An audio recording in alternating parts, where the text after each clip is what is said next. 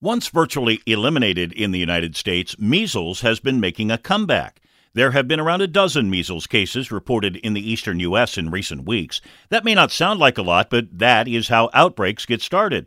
How can you avoid measles? Get vaccinated. The vaccination is highly effective. However, if you're not vaccinated and you happen to be exposed, you have a greater than 90% chance of contracting the disease. It's one of the most contagious infectious diseases that we deal with.